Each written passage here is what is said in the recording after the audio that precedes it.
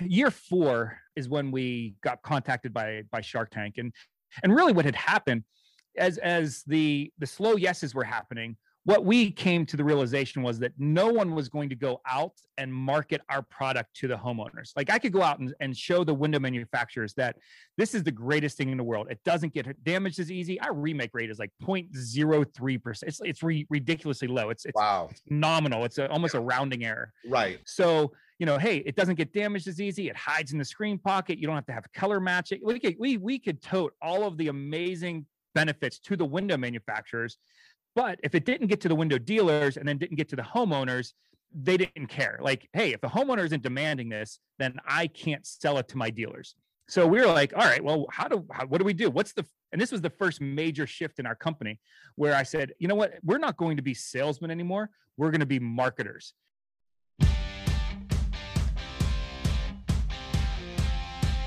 This is the Wealthy Contractor Podcast, brought to you by G4 Marketing. Interviews with today's top home improvement entrepreneurs about marketing, sales, money, mindset, and lifestyle. Now, here's your host, Brian Kaskavalciyan. All right, everybody, welcome to another episode of the Wealthy Contractor Podcast. This is Brian Kaskavalciyan with G4 Marketing Group. And today I have a first. I have a TV star on with us today. I have Joe Altieri from Flex Screen, and you may know Joe. I think a lot of people that listen to this podcast watch Shark Tank, and Joe was on Shark Tank not once, right, but twice. Got a deal with Lori.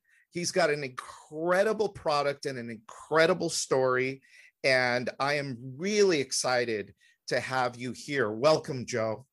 Thank you so much. That is quite the introduction. And I am, I think I'm only famous in my own mind. So, but I appreciate you. You're kind of famous to me. Well, I appreciate it. Yeah. Look, the remodeling industry, the construction industry has very few people that end up on national TV. So if I'm the guy, so be it. Right. No, that's great. So, hey, quick story. So I have teenage daughters. All right. So this is great. I have 2 teenage daughters. Right after we aired, about a month after we aired, we flew down. We were going to we go down to Aruba every year for a little vacation. We're in the Florida airport, hitting our connection, and then we had these people run up, and they're like, "I told you he was the guy from Shark Tank." And my daughter's like, "Oh my God, Dad, you are so embarrassing." So that was like my one out of state, locally, I'm at the gas station. People are like, "Hey, Joe, what's going on?" So, yeah, but that was my one out of state recognition. So. Yeah, nice. Oh yeah, the teenage daughters have to love that. Oh, I did a talk with my one daughter's class, her whole class. They asked me to do like a little thing about my story, and she's like, "Oh my goodness, Dad, I can't believe you're doing that," but whatever. So I can't tell if they're proud or if they're like embarrassed or they don't know, but whatever. I think when they get older, they'll appreciate it. I hope so. So I met you a few weeks ago at Tony Hody's event, and you did a presentation that I thought was just fantastic. And I came up to you afterwards and I said, "You got to come on the podcast." Because what you did was you told us this Flex Screen story, which was great. But what I really loved was that you didn't have a problem going into the mindset part of your story and the business and all of the stuff that you've been through. So let's start with, for those that don't know your story. I mean, look, getting on TV and going on Shark Tank, everybody thinks, oh, it's this big glamorous thing. And Joe was already killing it before, but to get to where you got, it took a lot before. So tell us that story. Tell us how you came up with the product and how you got yourself over, onto national TV, and then kind of where you are now. So, Flex Screen is a flexible window screen. And I've been in the window and door industry for about 20 years. I was a manufacturer's sales rep. So I sold pieces and parts to the window manufacturers. One of the things that I sold a lot of was window screens. Most window screens are not produced by window manufacturers anymore. They're actually produced by large window screen companies. There's 2 big ones in the United States. Flex Screen is a distant third now at this point. But so I worked for one of them as an independent rep, and my customers were really frustrated with the product. These 2 companies are not bad. they just have a product that's prone to damage. Painted aluminum is a throwback. Metal window screens with a rubber spline were invented in the early 1900s. So literally nothing has changed in over 100 years. So I just started, it was just a hobby. I said, man, something has to be better than this. Something has to be better than a 5% reject rate. And so I set up a little workshop in my garage. Literally, I pulled my wife had a Yukon XL at the time, which was the only thing that fit in our garage, pulled it out and said, honey, I'm going to do this for, nights and weekends, and just, you're going to lose your parking spot for a little while.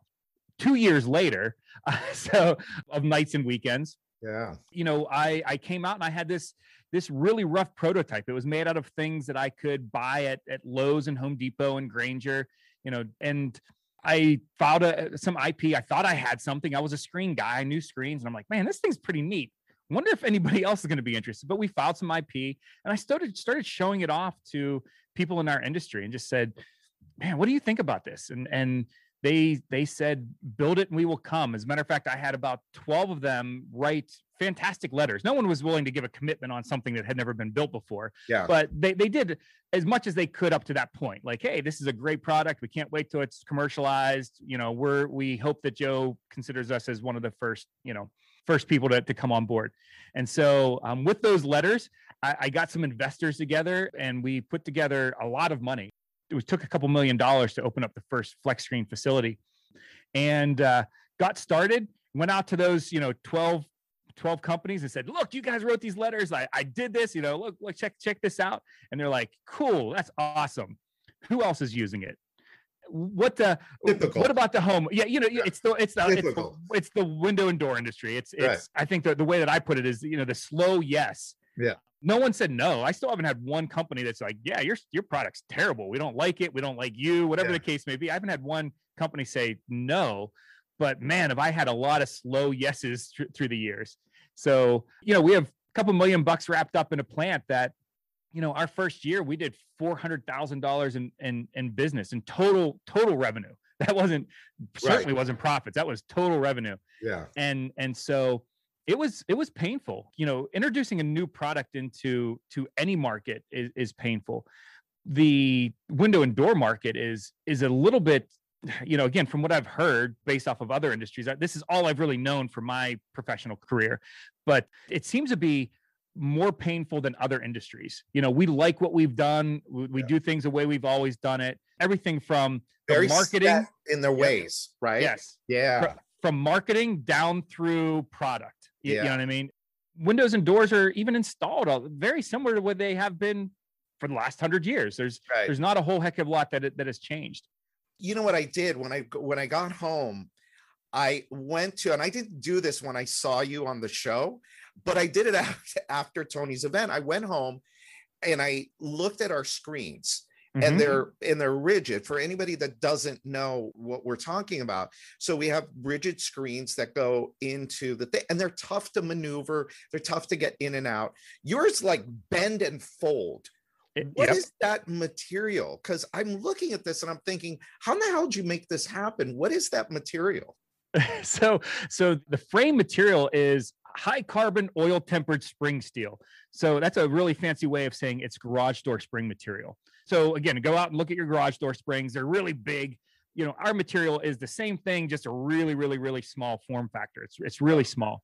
And then we coat it with vinyl. We coat it with PVC. So exactly the same stuff that's on a vinyl window. So that's that frame material that we use. And again, my first prototype was made out of, and the first working prototype was made out of an electrician's fish tape. If you ever seen one, where they fish the wires through the wall. Yeah. So that's actually the first working prototype. I was going through like fiberglass, all these different materials, trying to find something. I wasn't trying to do a flexible window screen. I was just trying to come up with a screen that wouldn't get damaged as easy as regular screens. So the idea was never to come up with a flexible screen. It just so happened it turned out that way. Yes, it just happened to be one of those benefits. Yeah. Oh, how cool. Yeah. So, that electrician's fish tape it's made out of spring steel. And I used, double face tape, and electrician's fish tape is the first prototype that I could actually show off to our patent attorney and say, hey, this is the way this thing works. It's ugly, but this is the way it works. but yeah, that's what that is. It's spring steel. And like I said, it's really, really small compared to your, Right. three quarters to an real inch thin. wide. Yeah. It's you can't even see it in the window. Yeah, which is another nice benefit of it. Yeah. So first year in business, so you got investors, $2 million, put a facility together. I would imagine at this point you left your job and you went full-time into flex screen. 400,000 your first year. How long before you got into Shark Tank? Because I know you did a few $1 million, or you were up to a few $1 million in revenue by the time you got there, right? Yeah. So year 4 is when we got contacted by Shark Tank, and really what had happened as the slow yeses were happening. What we came to the realization was that no one was going to go out and market our product to the homeowners. Like I could go out and show the window manufacturers that this is the greatest thing in the world. It doesn't get damaged as easy. Our remake rate is like 0.03%. It's ridiculously low. It's wow, nominal. It's almost a rounding error. Right. So, hey, it doesn't get damaged as easy. It hides in the screen pocket. You don't have to have color matching. We could tote all of the amazing benefits to the window manufacturers. But if it didn't get to the window dealers and then didn't get to the homeowners, they didn't care. Like, hey, if the homeowner isn't demanding this, then I can't sell it to my dealers. So we were like, all right, well, what do we do? And this was the first major shift in our company where I said, you know what? We're not going to be salesmen anymore. We're going to be marketers. And so we started doing social media marketing. I didn't have $15 million to go and do 30 seconds on a Super Bowl ad. It's like, hey, this is flex screen. So I'm like, okay, what can we do? I had a young guy who was in video school at the time. We had some iPhones and I had a black curtain. And we started doing some just crazy videos. Me pounding our screen with a hammer while pounding a regular one, throwing them off of the roof, dragging behind ATVs. Oh, cool. I didn't know about that part. Yeah, we did all of this, like, and again, it's just me acting silly in front of the camera going, hey, look, I don't care. And it's so funny. Our industry, again, such a mature, weird industry. I had customers and even my sales reps going, you're making a fool of yourself. Like, what are you doing? I'm like, I don't think you understand. Like, if something doesn't change, this company is shutting down. Like I can, I had to go back to my investors for more money. We diluted, all of those types of that. And investors only want to do that for so long. It's you're kind of like playing at the blackjack table, you know what I mean? Where you're like, okay, you only play for so long trying to make up your losses. And then eventually you're like, I got to get up from the table, So this is like a little act of desperation. And I'm a fun guy anyway. My team might not tell you that, but I just like having some fun. So that change, that shift that we made got the attention of the producers at Shark Tank.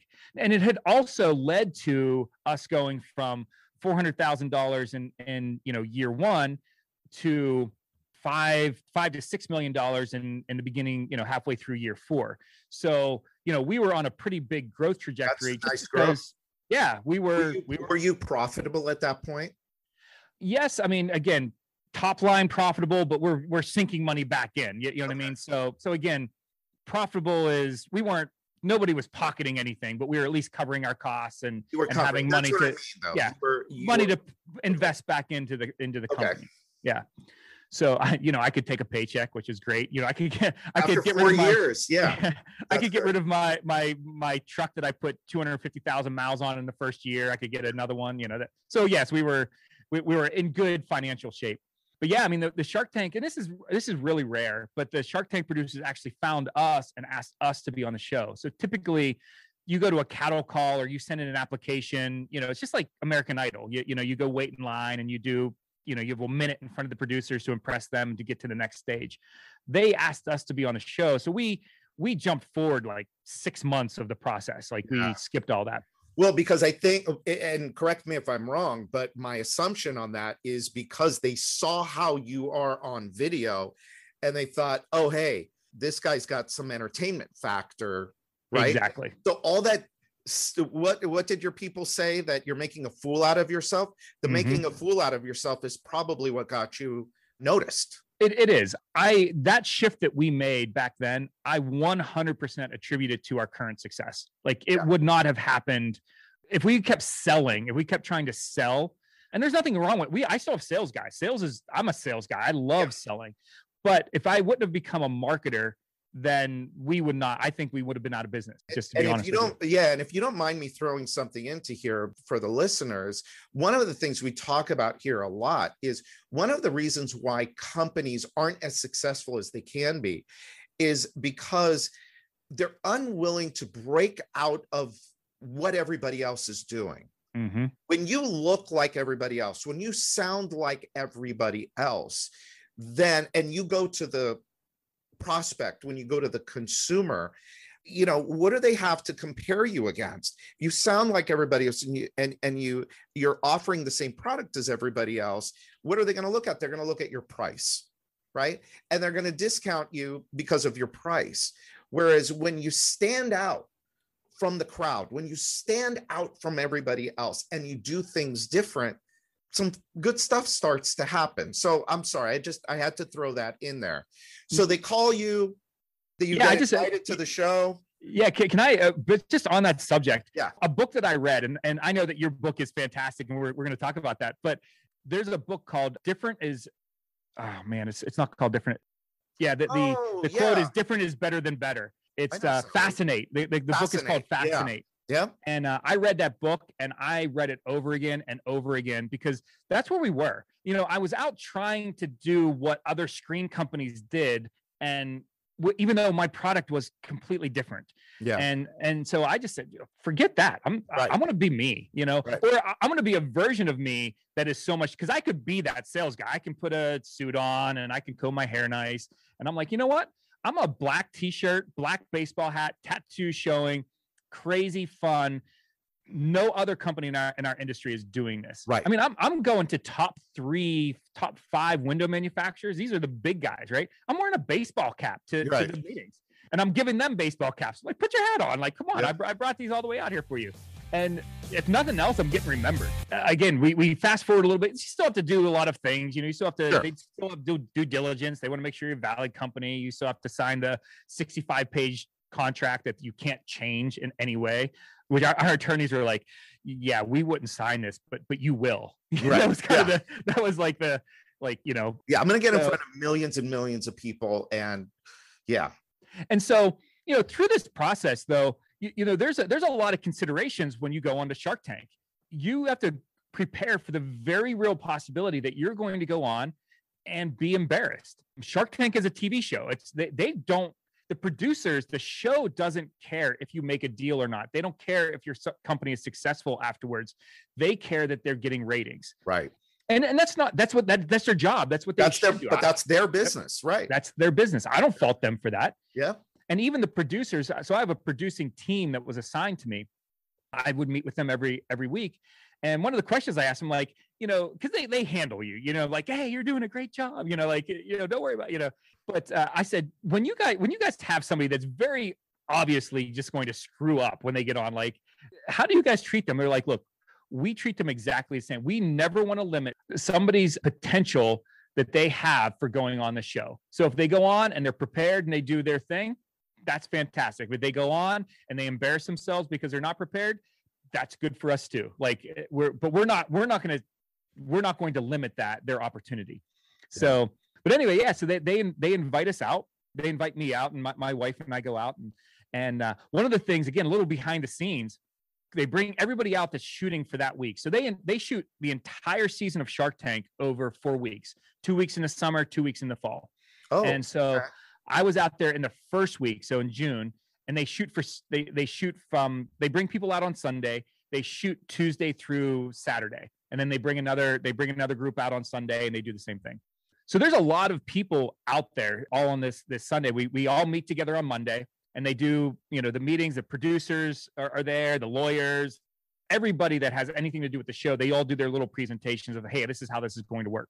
Then they're like, okay, surprise, we're going to bring all of your props out.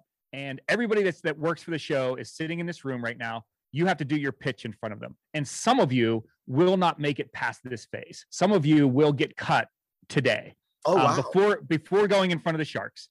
And so everybody does their pitch. You line up, like I have my displays and I'm standing in line and I'm waiting for the next person. And so I did my pitch, and the producers afterwards are like, "Oh, you did a great job. Good job." I'm like, "Any notes?" They're like, "No, you project well." Yeah, I speak in public, so I project well, all that stuff. They're like, "You did a good job." So they're like, "Go home, have dinner with your wife, do whatever, and we'll see you on Thursday." So I was scheduled to shoot on Thursday afternoon.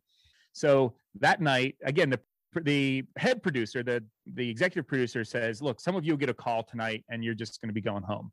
And so about 8:30 that night, my wife and I are just finishing up dinner, and I get a phone call, and I see it's the producer's number, like my producer's number. And I'm like, "Oh crap, I'm going home." Like, oh, my wife's like, "It's all right. You know, at least you got this far." Like literally, I haven't even answered the phone yet. We're already like consoling ourselves. So the producer would be like, "Hey Joe, what's going on? I got some good news for you." I'm like, "Look, if this is that, like, hey, I know you were nervous. Good news. You don't have to go and film, I'm going to reach to this phone, and he's like, "No, listen," he goes, "You're actually going to we're moving you up from Thursday to tomorrow morning." So again, this is Monday night. It's like tomorrow morning, the car will be there at 6 a.m. at your hotel to pick you up. And he was like, "And it's really good news. I'll tell you why later." I'm like, "Oh my goodness." First of all, now I'm like, should I be nervous, excited, disappointed? You have all these like crazy emotions, because 10 seconds ago, I thought I was going home. Now I'm shooting tomorrow morning. And I lost 2 days, like 2 days where I'm like, I could mentally prepare. We were meeting friends to go to the beach on Wednesday, like that kind of stuff. So they picked me up, the next morning. So 6 a.m., right? Pick me up. They put you into a trailer, and they have like cart service, the food service and stuff like that. And so of course you're way too nervous to even consider eating anything. Right. Like I'll go out there, I'll be the first person to throw up on Mr. Wonderful. Like I don't want any coffee. I'm already jittery. Yeah. So I get out to, they bring us in, right? So one of the things about Shark Tank is it's filmed in a huge soundstage, which is just an enormous warehouse, and it's actually the same soundstage as the Wizard of Oz was shot. Just a fun fact. Yeah, they told us that. I'm like, that's cool. Builder Prime is changing the game for home improvement contractors. Imagine having everything you need to help your business grow in one place. CRM, estimating, marketing automation with SMS, production management software, and now call center dialer integration, all wrapped into one easy-to-use package. And it's never been easier to switch CRMs. Hundreds of contractors trust Builder Prime to grow their businesses with powerful reporting tools to see which leads are making money, which sales reps are the top performers, and where to optimize for the greatest impact. We're talking about winning more jobs, boosting productivity, and delighting your customers. Are you ready to fuel your business growth even faster without all the daily frustrations of your current tech stack? You owe it to yourself, your team, and your business to learn why everyone is switching over to Builder Prime, the only true does-it-all CRM for home improvement contractors. Head over to builderprime.com and request a personalized demo with an expert today. But it's enormous. It's one of the biggest warehouses I've ever been in. And in the middle of it is the Shark Tank.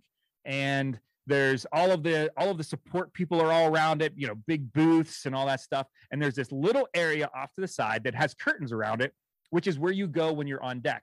So they brought the first people in and me in at the same time, right? And so my producers are like, "Hey, listen, you remember when we said that this is a good thing?" They're like, literally, they're whispering as like the other people are getting ready. They're like, what we found is that we need to give the sharks something, because they're real people. They're not actors or anything like that, right? They said this is the first day of shooting after a long time of being off, and they're really like edgy with the first people. He said, so we take one of the bad pitches and put them first, and because that it gets all their edginess out. He said, but then we put a good pitch second, because if we put bad pitch after bad pitch after bad pitch, they get frustrated, and then literally they have to shut down shooting. So instead of doing 12 people that day, we only end up getting 2 or 3. So we thought you had a really good chance, so we moved you up. These people, when I say that they got destroyed, they got absolutely destroyed. And I could hear everything that was going on. So as I'm sitting there sweating, right? They're like touching up my makeup and putting the microphones on me and all this stuff. And all I can hear is the sharks beating the snot out of the company that went in front of them. It was, and I shared this at the event that Mr. Wonderful was saying, you embarrassed your company by coming on here. You better hope that this segment doesn't air. How can you come on here and not know your numbers? Have you not watched the show? I mean, he tore into them. And Mark Cuban said that one of the companies that he had invested in owned IP that he was very confident that they were violating, and that his next call, as soon as they were done, was going to be to his attorneys to send them a cease and desist. It went about as bad as it could go. It was the worst one that I've ever experienced, and I'm there on deck. Did that make it to on air? The company did, but they took out a lot of that stuff. Well, and in aren't fairness, you there for like 45 minutes, but they cut it down to like 4 or 5 minutes? I was in that. So that's what they tell you. So again, in that meeting, they're like, hey, 20 minutes if it's a bad pitch, about 45 minutes if it's a good one. I was in there for 2 hours and 37 minutes.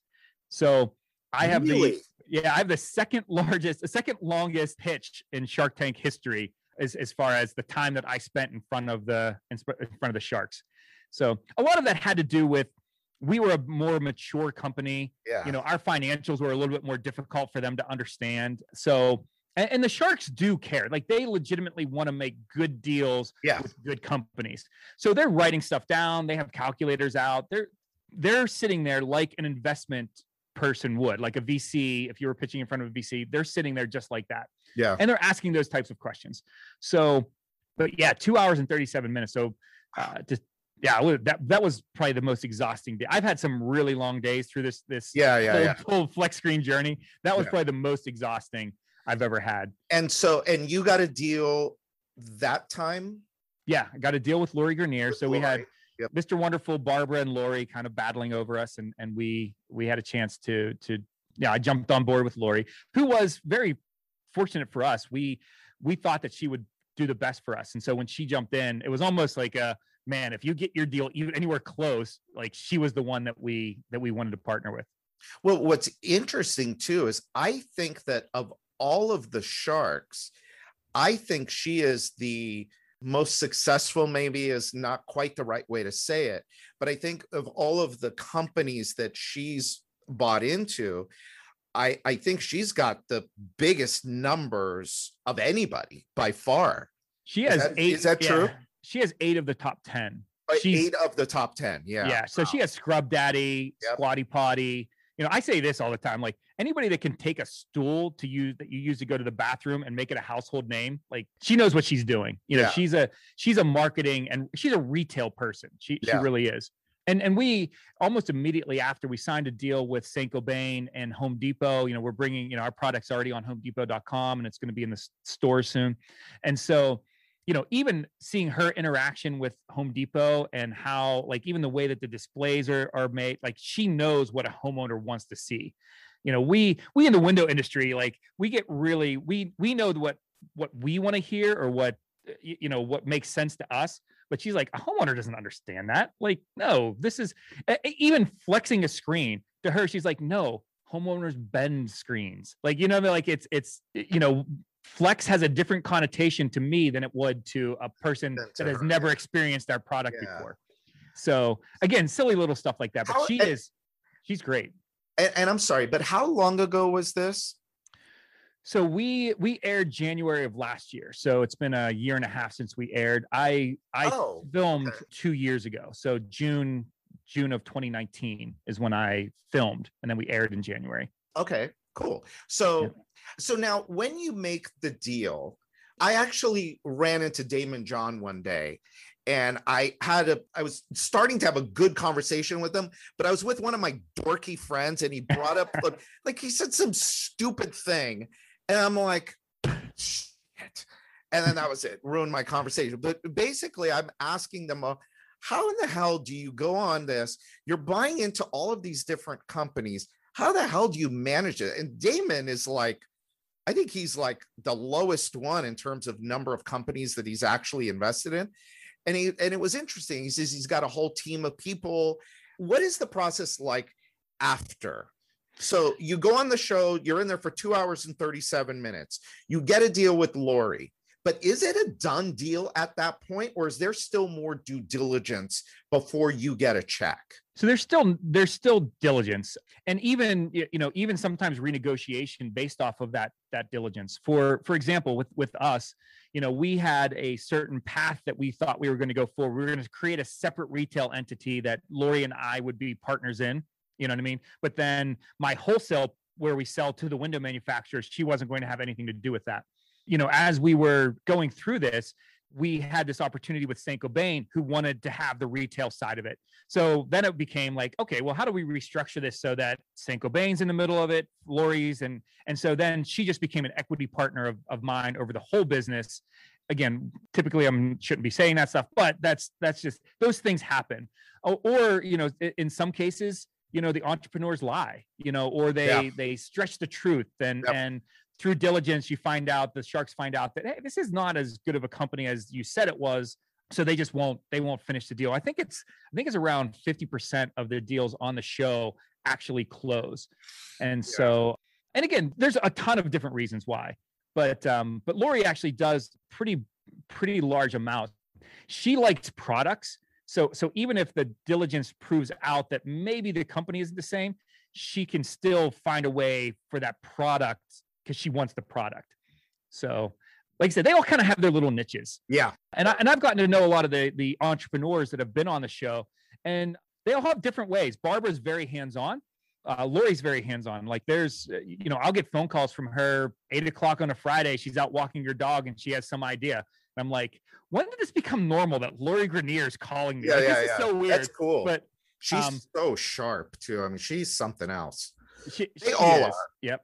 Robert has a team, typically with Robert, you don't hear, again, this is my understanding. I don't know this firsthand, but typically you don't hear from him again.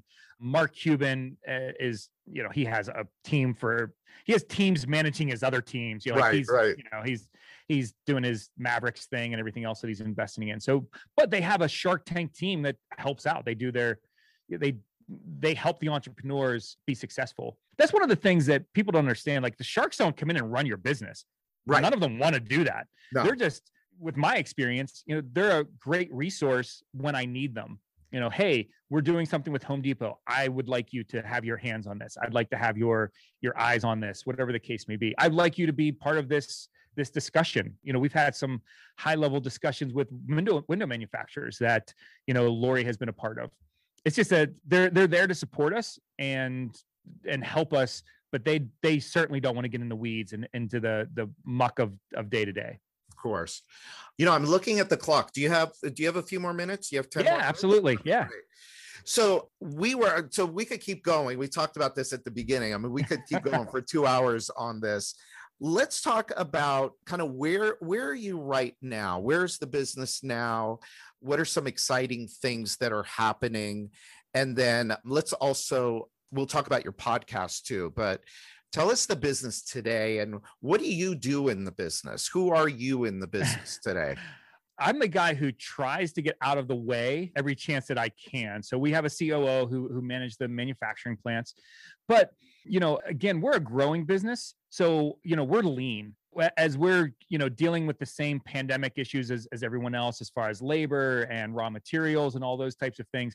It's an all hands on deck situation. When we're trying to source new raw materials, I'm involved in that just like everybody else is. When we're looking at new equipment, we have we spent about $1 million on new equipment that's getting delivered in July to expand our capacity. Every one of our plants right now we keep bumping up against our capacity.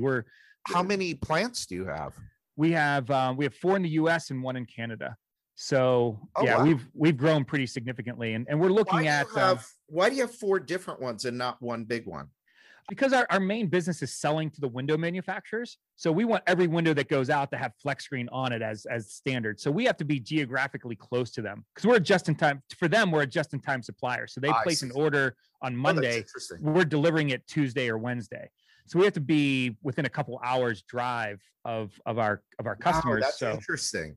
Yeah. So that makes it harder though, doesn't it? Because now if you were just in one place, you could just add more machines, one place, one thing, but now you have to go open a whole new plant. Is that as much work as it sounds like? It is. It's probably more work than it sounds like, but Yeah. and especially in these times, in the past, it was less problematic. We essentially, hey, we have a good person that can run this operation, give them the support that they need, and they're off to the races. Give them the equipment and the support, and they can start producing. Now those key people are harder to find. They're more expensive, and then just the day-to-day workers are harder to find and more expensive. So how many screens are you guys making a day now? Somewhere around, man, that's a good question. See here, 2, 3, 6,000 roughly. 6,000 a day. Yeah. So we're and then we're also opening up a facility in New York that's only going to be for retail. So our retail side, between Shark Tank, and then we did a Shark Tank update, which was when they come back in and they do another couple minutes with us, and then Home Depot. Like Home Depot has been crushing us, and you can't buy one in the store yet. This is just their online. So we're opening up a plant. How do you account for the different? Do you have set sizes for? I know this is a dumb question, but do you have set sizes for Home Depot? Like, how am I going to go to your? Because I saw your display that you're putting together for Home Depot. I don't know where I saw it, but so they're going to lift one out and put it in. They're going to carry stock sizes based off of the windows that they have in stock. I see. Yeah. So if you have a 3050 X brand, whatever, you know what I mean, they'll have a screen that fits it, and you'll be able to buy it off the store. But otherwise, we came up with a measuring tool that you can take home. So you buy it for a couple bucks on the Home Depot, in the aisle at Home Depot. You go home, you measure your windows, and then you put the measurements in online. But right now, for all of our e-commerce, whether it's flexscreen.com or at Home Depot, we actually had to train people on how to measure for their screens. So we actually have step-by-step, like, here's where your screen sits. Here's, if you have a single hung, this is how you measure. And you're making everything to order? Everything is custom sized. Oh my God. Wow. Yeah. So now we have great equipment. I mean, it's all, when a homeowner sends in or a window manufacturer, whatever, we're not actually typing those in, it's coming through, through the ERP system. But yeah, we're not picking and pulling. Custom. Wow. Yeah. Yep. Everything's custom. So, that's cool. So that's exciting. Again, we have the new equipment. We have some strategic partnerships with large window manufacturers that are causing us to continue to grow geography. We were looking, we were down south looking at some buildings 2 weeks ago. So again, we're just in growth mode. So that's, and we've only started with Home Depot just because that was the first company that Saint-Gobain jumped on with. We're actually holding off the other guys because we don't have the capacity. Yeah. So, yeah. What kind of volume do you think you're going to do? What are you projecting this year? Again, we look at total sales. We'll do right around 20 million this year.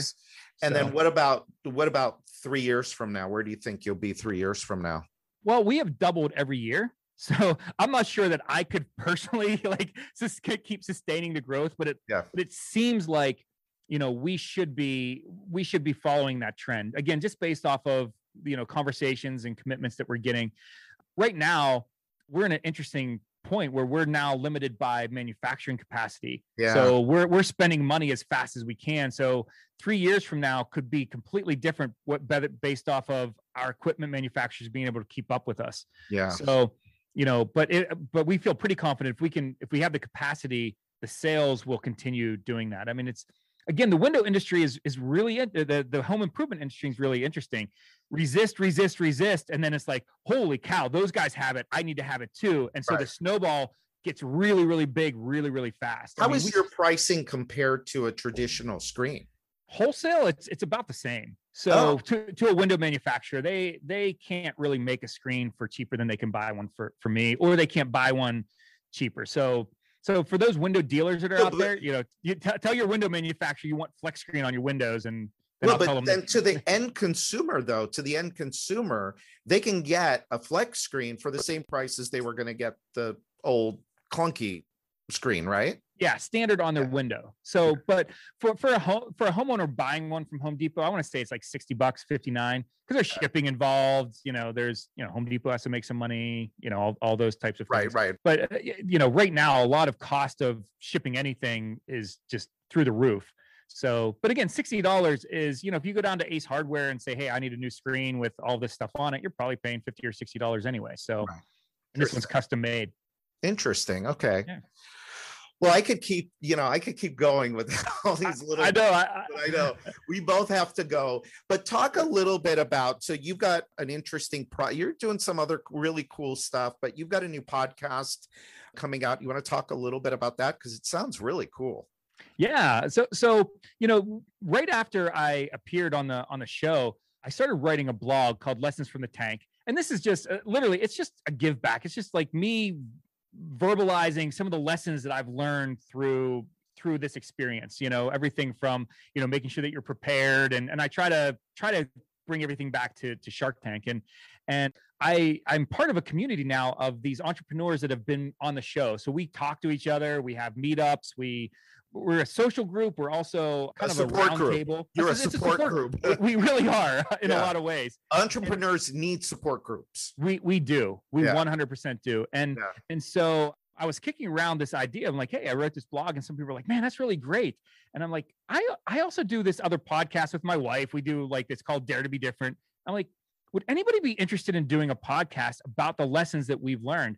And it was like, I had this overwhelming, response. And so we started a podcast called Lessons from the Tank. And I think you can go on my website, which is joealtieri.com, or I think it's lessonfromthetankpodcast.com. And we just started it. My first guest was Tiffany Crummins, who was season number 1, episode number 1, and winner number 1. No way. And she's an incredible story. I mean, this is 12 years ago. No one knew what Shark Tank was. It was she was on the pilot. And immediately after she got a deal with Barbara. She got diagnosed with cancer. And so she just has a fantastic story about, the trials and tribulations of being an entrepreneur and having that right mindset, as we were talking about earlier, having that can do whatever it takes mindset that made her such a success. And she now helps other entrepreneurs, mainly women entrepreneurs, be successful in their businesses. And so like I said, we're just having a lot of fun. It's a bunch of people. And it's called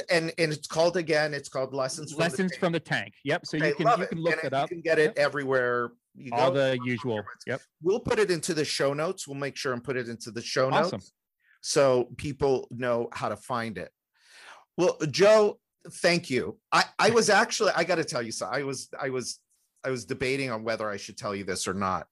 But I'm just gonna say it. It's just you and me anyway. No one's just and your millions of listeners. But that's when I first saw Joe from Shark Tank, the flex screen guy, I thought you would just be like I'm the best, and I was on Shark Tank, and I'm the man. But when I met you, and you're from your presentation, you're a really nice guy. Well, thanks. I appreciate that. You're like I keep waiting for the asshole to come through. Like, look at me and my ego, and I'm great, and you guys are peons, and because you get some of that from people, but you're actually a really, really nice guy, and I appreciate that. I think that's really cool. The fact of the matter is, everybody that has done anything, we've made tons and tons of mistakes, right? And we continue making tons and tons of. And if you're not grounded, and you get that my poop doesn't stink type, man, is that fall becomes really, really hard. And I truly love giving back. I do. I'm speaking. I speak at colleges and chambers of commerce and rotaries and stuff like that. And my whole message is like, hey, if I can help you not make a mistake that I did, man, my half an hour, my 45 minutes is worth it. Yeah. So, and that's what this is all about. That's what this podcast is also all about. Well, thank you so much. I appreciate it. Everybody go check out Lessons from the Tank. And I got to do the pitch for the 7 Secrets book. If you have not gotten your copy of the 7 Secrets to Becoming a Wealthy Contractor yet, what are you waiting for? Go get a copy. It's free. I buy the book. You pay for shipping. Just go to thewealthycontractor.com. Joe, again, thank you so much. I appreciate it. I will probably reach out to you again in the future just to kind of see, the progress. Sounds like you're going to be just killing it for years to come. And I'm really happy for you. Thank you. Thank you so much. I appreciate your time and all of your listeners putting up with me for the last half hour. So thanks so much. All right, cool. So everybody, until next time, this is Brian Kaskavalcian with G4 Marketing Group, and this is the Wealthy Contractor Podcast. Thanks for listening to today's episode of the Wealthy Contractor Podcast. Let me ask you, did it help you look at your business in a different way? Did it spark an idea or ideas that you hadn't thought of before? Do you have a list of action items that you can take and implement into your business or your life today? I really hope so. If it did, I'd like to ask you a favor. Would you leave a 5-star review of the podcast? By doing so, you'll help other contractors find the podcast more easily so that we can help them achieve more success, wealth, and freedom. And before you go, make sure you subscribe to the Wealthy Contractor Podcast so you get access to the latest episodes as soon as they're available. We're always striving to provide you with great content so you don't want to miss what's coming up. In fact, if you haven't already, make sure you go to thewealthycontractor.com and get your free copy of my latest book, The 7 Secrets to Becoming a Wealthy Contractor. Just pay shipping and handling, and I'll take care of the cost of the book. So until next time, this is Brian Kaskavalcian.